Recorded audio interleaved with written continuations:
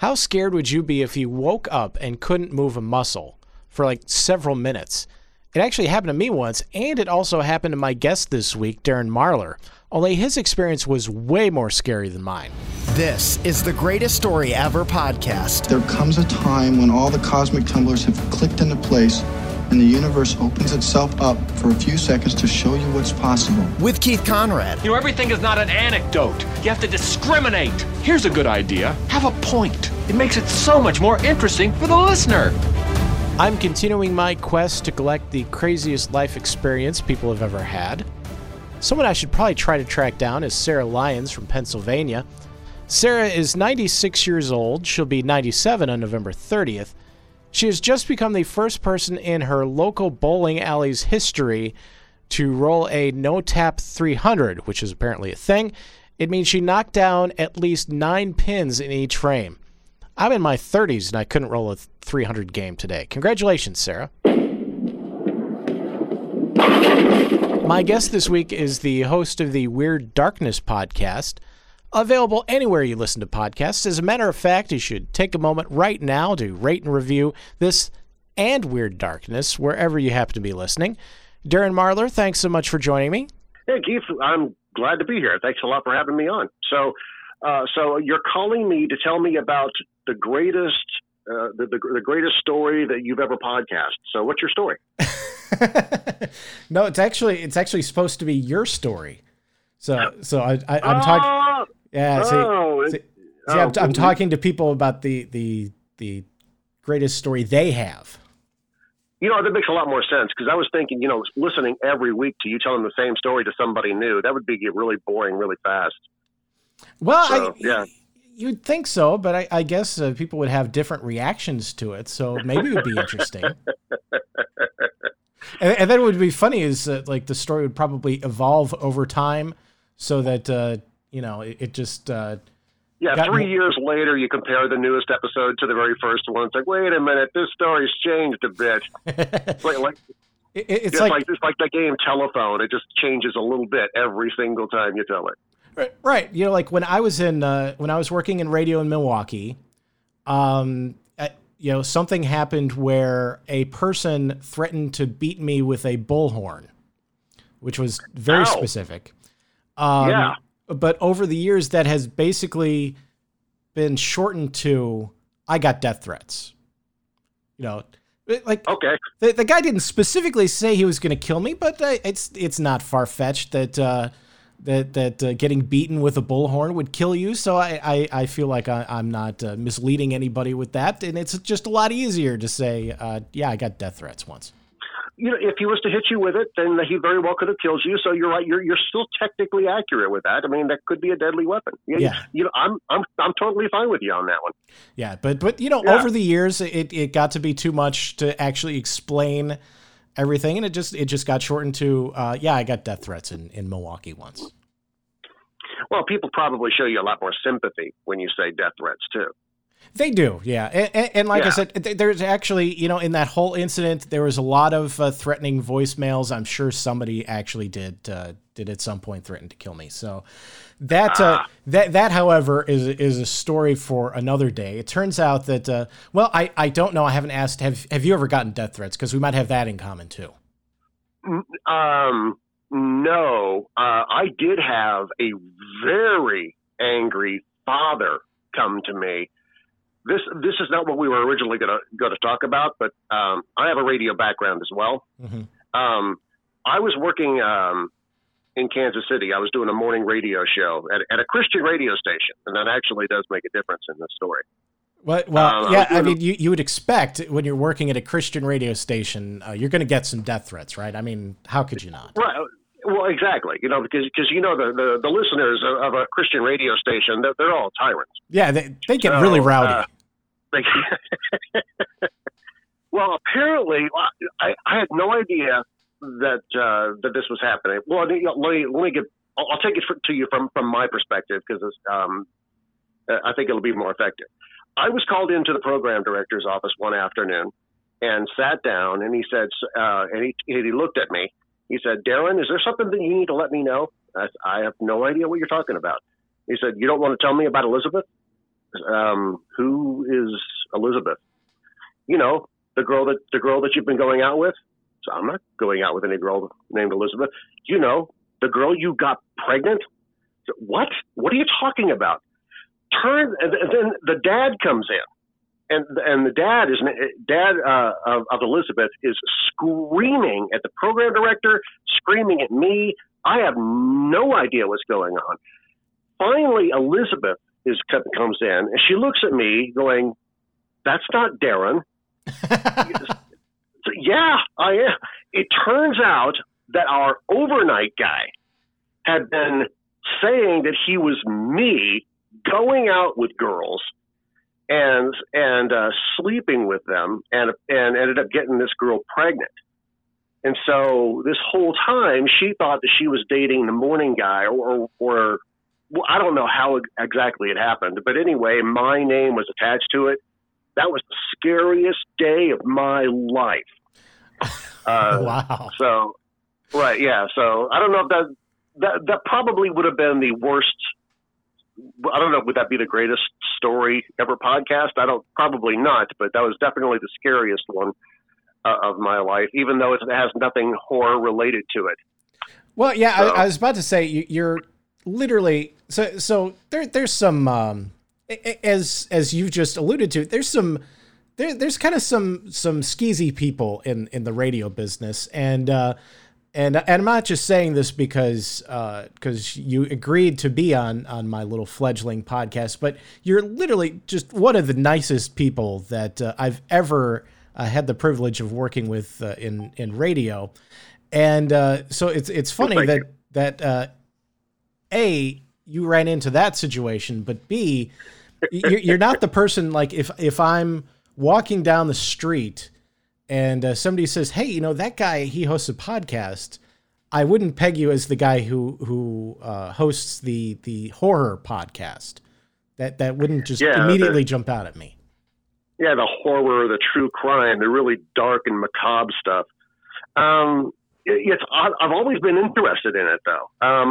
Not to the point that some people are. I've never been goth, you know, that kind of person. Yeah. But my birthday is November 1st. It's the day after Halloween. So all my life, whenever we've celebrated my birthday, the Halloween decorations have always been out.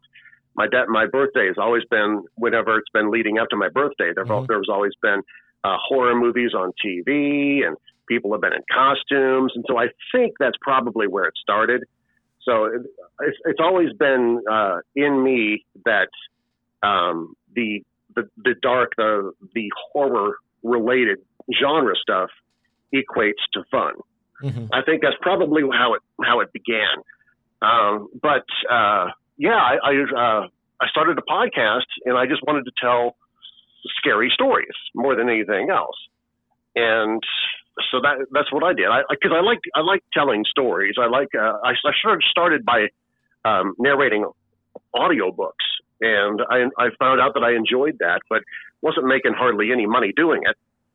So I started doing the podcast, and for a couple of years, it just kind of lingered, but then suddenly it exploded in popularity. And now I've got, I guess, what some people would say is a hit podcast with Weird Darkness. Mm-hmm. So, I get, gosh, I don't know. I think I'm getting about 20,000 downloads per day. That's that's not bad. Yeah, they tell me that's actually pretty good. They tell me I don't know how the numbers work, and a lot of people don't share their numbers, so I don't know exactly how accurate this is. But they say that that number is in the top 1% of podcasts. That seems about right. Simply because there aren't like the percentage of podcasts that don't even get to like say 100 downloads an episode is actually really high because there's 1 million podcasts, and like I said, most of them aren't don't get past even 100 downloads. So I could see 20,000 being pretty rare air, but sort of in the same. You're looking at an average too, because you're right. I mean, there's that, and then there's so many podcasts where somebody will start the podcast, do one episode, realize how hard it is, and then never touch it ever again. Yeah.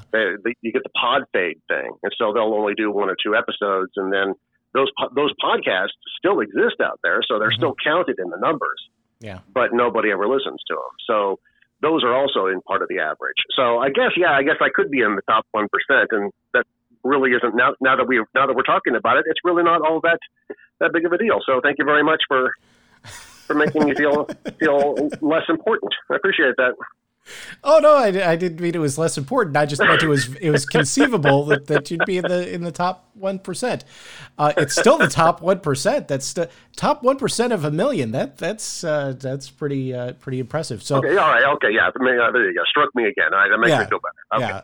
Yeah. In the same vein, though, both us having something in common and the sort of spooky end of the world. We have both had bouts with sleep paralysis in our lives. Now, for me, it was only once. It actually may have happened twice, but it was actually so quickly that by the time I even realized something was going on, I was out of it. So I don't think that actually counts. But when it happened to me, it was when I was in college, and I was working on a morning show there in Huntsville, Alabama, and because of that, I was also going to school at the same time. So I would always finish the morning show, go home for a couple hours, go to sleep, and then go to college. And I was taking a nap, and I woke up and literally couldn't move at all for several minutes. And one of the things that I'm not sure if it's everybody's experience with sleep paralysis, but I literally thought that there was somebody in the room with me, and it was a very sort of like sinister feeling. I don't know how to describe it. There was somebody in the room with me, and it wasn't good. It's called the old hag syndrome, because most people.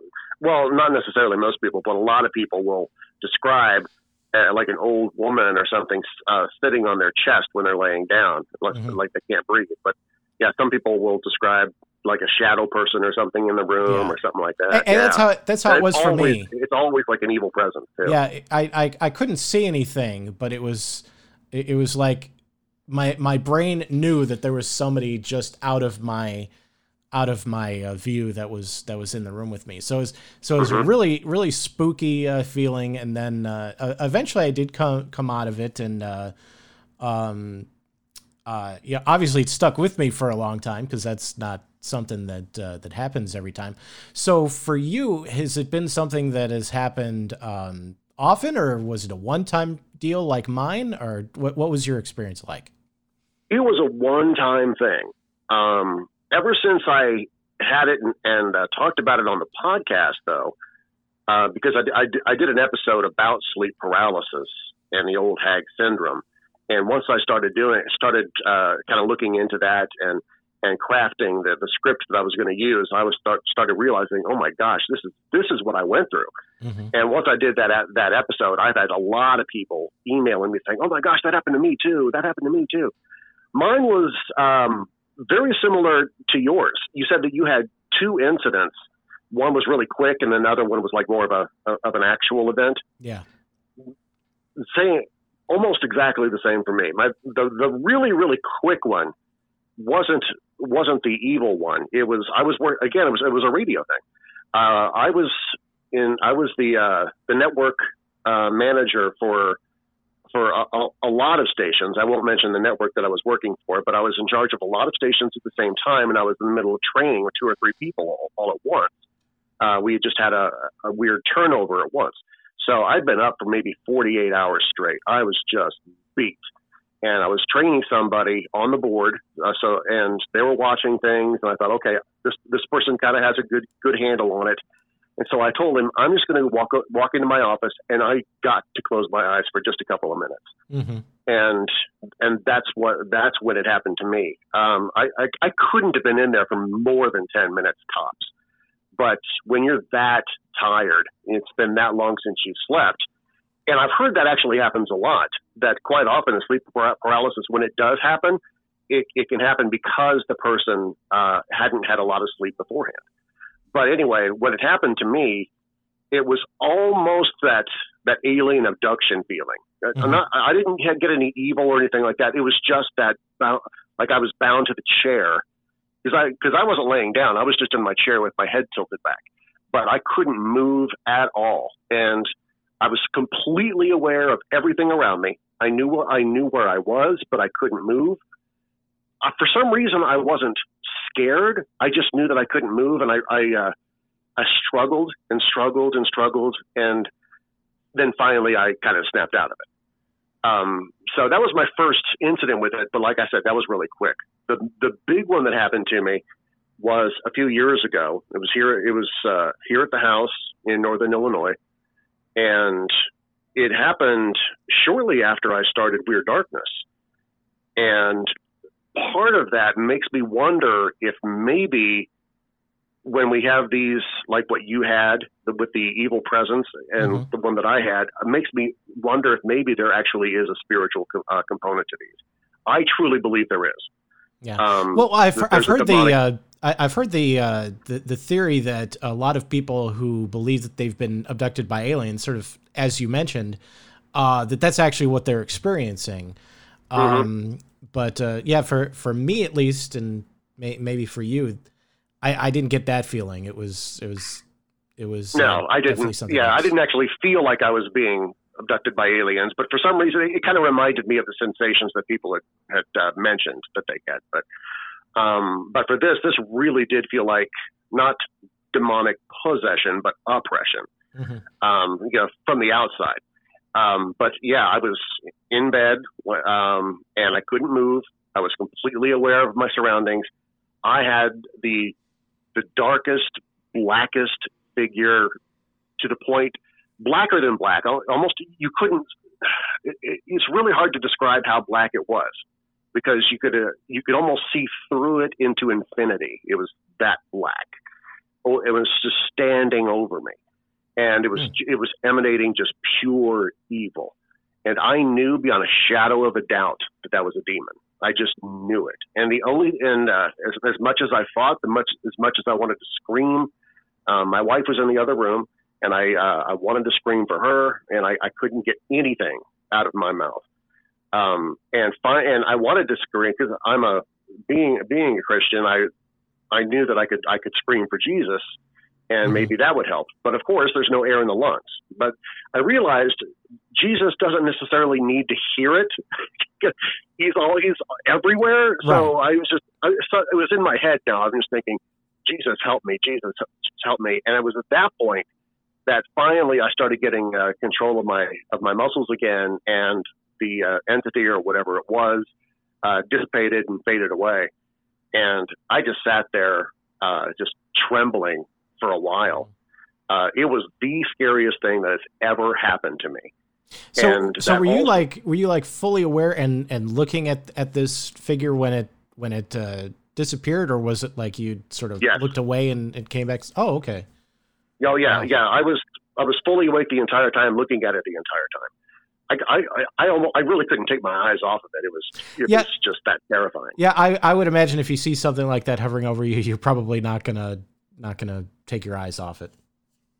Yeah, well, I mean, I guess there's a part of you, like when you're a kid, you want to bury your head in the blanket and you say maybe it'll go away. But when at a certain age, you realize that doesn't work. But it was so scary. And then later on, a few years later, Netflix came out with a movie called The Nightmare. It was a documentary. I don't know if you've ever seen it. I haven't. The Nightmare. Check it out. The Nightmare is a documentary about sleep paralysis, and that because of my experience. If you've never had sleep paralysis, it's just going to be a regular documentary, and you might even be bored by it if you've never had sleep paralysis. But if you watch that movie, it'll probably be the most terrifying movie you've ever seen, bar none. Okay, so maybe I won't want to watch it. Because it brought back all those memories and brought those feelings that I had, and that's what made it so scary for me to watch. Now, like in the immediate aftermath, because like for me, I had the feeling that something was in the room with me, but I didn't actually see anything. And so, Right. like my interpretation of that was that was just something in my brain. It was just a feeling that I had. So it didn't really, I don't think it would have bothered me anywhere near as much as if I had actually seen something. And so since if I was in your position, I'm literally like, okay, we're selling the house right now. Yeah. So yeah. Well, yeah, that's a good point. But that's a good point. Why the heck am I still living here? so that was sort of the question I was trying to get to. Well, it's not like it had only happened once, for one Right. thing. I mean, if this is something that had been happening on a regular basis, then I would probably be looking for outside help. But it only happened the one time, and it didn't feel ghostly like that. It felt more demonic. And when I called on Jesus and it dissipated, I actually felt the evil leave. So I didn't feel like I was in danger anymore. I didn't feel like there was a presence anymore. Yeah. So that's probably why it never even occurred to me to get out of the house. It didn't even occur to me to get out of the room, to tell you the truth. Yeah. Which now that you bring that up, that does sound odd. Well, no, I think it's because, like if it had been a situation where you looked and you saw a figure and then actually did look away, and when you looked again, it was gone, then you might say, oh, maybe there's something in the house that I need to worry about. Where did it go? Where did it go? But you specifically, you were specifically calling on Jesus, and then it disappeared. So you'd have every reason to think, okay, it's gone. Yeah. Yeah. I can't believe nobody's ever brought that up. That's a really good point, though. Well, I hope now it's not in your head, and suddenly you're worried to be in the house. No, but I'm going to start asking people that question though, because nobody else who has come to me and said that they had a similar experience, no one's ever mentioned that they want to leave their house or anything like that. It's odd because, but you're right. If it's a ghost, everybody's saying, "Hey, I got to get out of here. I don't want to be anywhere near this." Yeah. And those are just ghosts. That's not necessarily like some evil presence that's after you. Yeah. But when it comes to the sleep paralysis thing, it truly does feel like you're like your soul, your immortal soul is in danger. Yeah. Which is so much more terrifying, and yet you're perfectly fine to stay in the house. That's that's weird. Yeah. In my situation, in addition to not actually physically seeing anything, it just so happened that the house I was living in was brand new when my family moved into it. There's no Civil War battlefields nearby or anything like that, so I'm relatively confident that the house is not haunted in any way, because it was only a few years old, and like I said, there's no history there. It was just farmland before that, so I wasn't worried about it, being built on an Indian burial ground or anything like that, or they you they don't have to moved the worry about headstone. skeletons coming in from in a swimming pool. Exactly, yeah. So I wasn't worried about that, so that probably helped. Yeah, I'm surprised. I'm thankful that I don't have issues like that. My dad actually does see things once in a while. He seems to be a bit more tuned into the paranormal, I guess, for lack of better words. Mm-hmm. He's had a few things that have happened to him that there's really no explaining. He's for one thing, there's my grandmother passed away, and she had a grandfather clock. Mm-hmm. That the whole family argued over. Everybody wanted this grandfather clock. The only person that didn't argue over it was my dad, because it was just a thing. He didn't really care. He just wanted his mom to be happy. So sure enough, Dad got the clock. and he has seen, and now when he moved into my grandmother's house when she passed away, so he had actually seen her and felt her presence there, which kind of makes sense, I guess, because that's where she had passed away. But they moved, took the grandfather clock to Texas, and he actually saw her there too. So we think that she's actually attached to the grandfather clock. They moved to Arkansas with the clock. He saw her there, and now they're back in Texas. And time will tell whether or not she shows up again over there. So we think that she's somehow attached to the clock, and it's kind of concerning, and well, it's concerning to my bride more than anything else, because I'm the one that's supposed to get that clock when my dad wills it. So I don't know what's going to happen there. It's a gorgeous clock, but and I loved my grandmother. So don't get me wrong, grandmother, if you're hearing this, but we don't really need any spooks. Yeah, I was about to say, if nothing else, in the afterlife, she's getting to see a little bit of America. Yeah, yeah, she's a lot more well traveled than I am. That's a good point. Yeah. My dad, when he was younger, he got a rifle that he had inherited from his uncle Al, and for some reason the rifle wouldn't work. And my dad's actually very good with guns. He learned in the military. He was actually he earned, I guess, a sniper rating. I can't remember exactly what they called it, but he was a good shot in however they labeled it in the Air Force. But anyway, he couldn't figure out what was wrong with this rifle. Ended up having a dream one night that his Uncle Al came to him and showed him exactly how to fix the rifle. He woke up the next day, took his Uncle Al's advice from the dream, and sure enough, that fixed the rifle. So that's something else that's really weird. That weird happened to him. And then he also has seen spirits in his house because of his Parkinson's, and we chalked that up to just because he has Parkinson's, because they do have hallucinations. Right. But things have happened, other things that have happened with him that are kind of unexplainable, and he even we almost lost him a couple of years back, and he was in the hospital. He said he actually did see the Grim Reaper himself in the corner, and I don't know if that was the hallucination or not, but my dad never lies to me. So I truly believe that he believes he saw it. And that's good enough for me. So I know that he's more tuned into that kind of stuff than I am. And I'm kind of glad that I'm not. Because I don't think I need that kind of stuff on top of me telling ghostly stories. I don't think I need that much darkness in my life. Right. You want to tell the ghost stories. You don't want to experience the ghost stories. Right. In fact, I really don't like it. It's odd. I don't really like horror movies. I don't read ghost stories. I'm not a big Stephen King fan or that kind of stuff. I love telling the stories. If you give me a Stephen King book to read, I probably won't. If you tell me that you want me to narrate it for an audiobook or something, I'm all about it. I don't know what that is. I think it's just the narration. I get to become a character, it's just playing a role, I think. And I've heard actors like playing dark roles.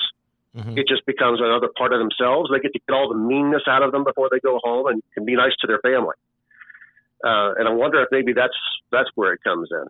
So I just like being an actor in that way, and Weird Darkness is just a great outlet for it. Yeah, it could be. Well, that we ended up covering a lot more of the supernatural than I thought we would. I wasn't expecting to go through all of those hoops either, but you're an easy guy to talk to. So well, thank you, Darren, and thanks so much for sharing your story. Thank you very much. I appreciate you sharing yours. If you think you can top Darren or any of my other guests in the Crazy Life Experience department, shoot me an email at greateststoryeverpodcast@gmail.com. Gabatron?